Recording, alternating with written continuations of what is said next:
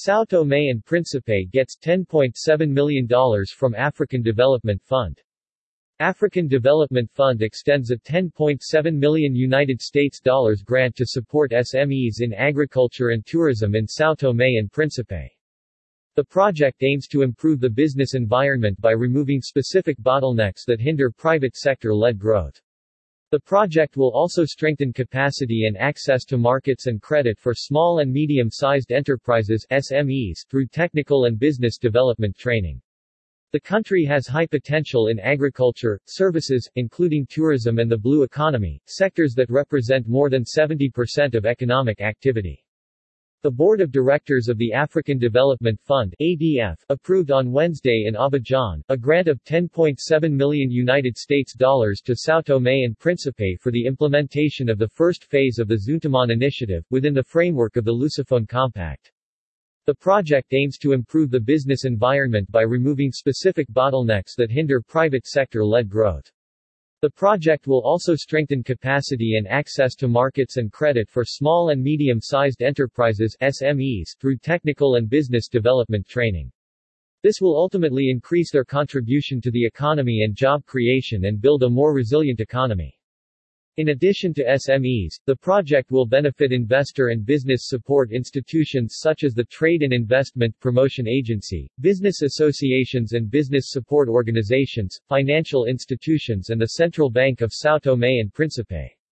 Implementation of the project will lead to reduction in the number of days to resolve commercial disputes from 1,185 to 600 days by strengthening the capacity of the arbitration center and the commercial court system, and through strengthening the business environment to increase the number of registered businesses.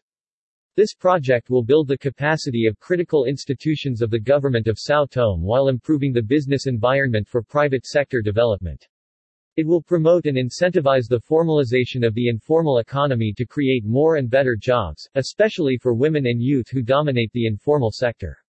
Says Ms. Martha Piri, Director, Human Capital, Youth and Skills Development, AHHD. The country has high potential in agriculture, services, including tourism and the blue economy, sectors that represent more than 70% of economic activity. The Zuntamon initiative will focus its interventions on commodities to which women and youth are actively contributing, as well as export products with high growth potential such as cocoa, coconut and horticultural products. The focus on these products and services is in line with the government of São Tomé and Príncipe's post-COVID-19 economic recovery strategy, which prioritizes support to pandemic-affected businesses and recovery in key industries such as agriculture, fisheries, tourism and hospitality.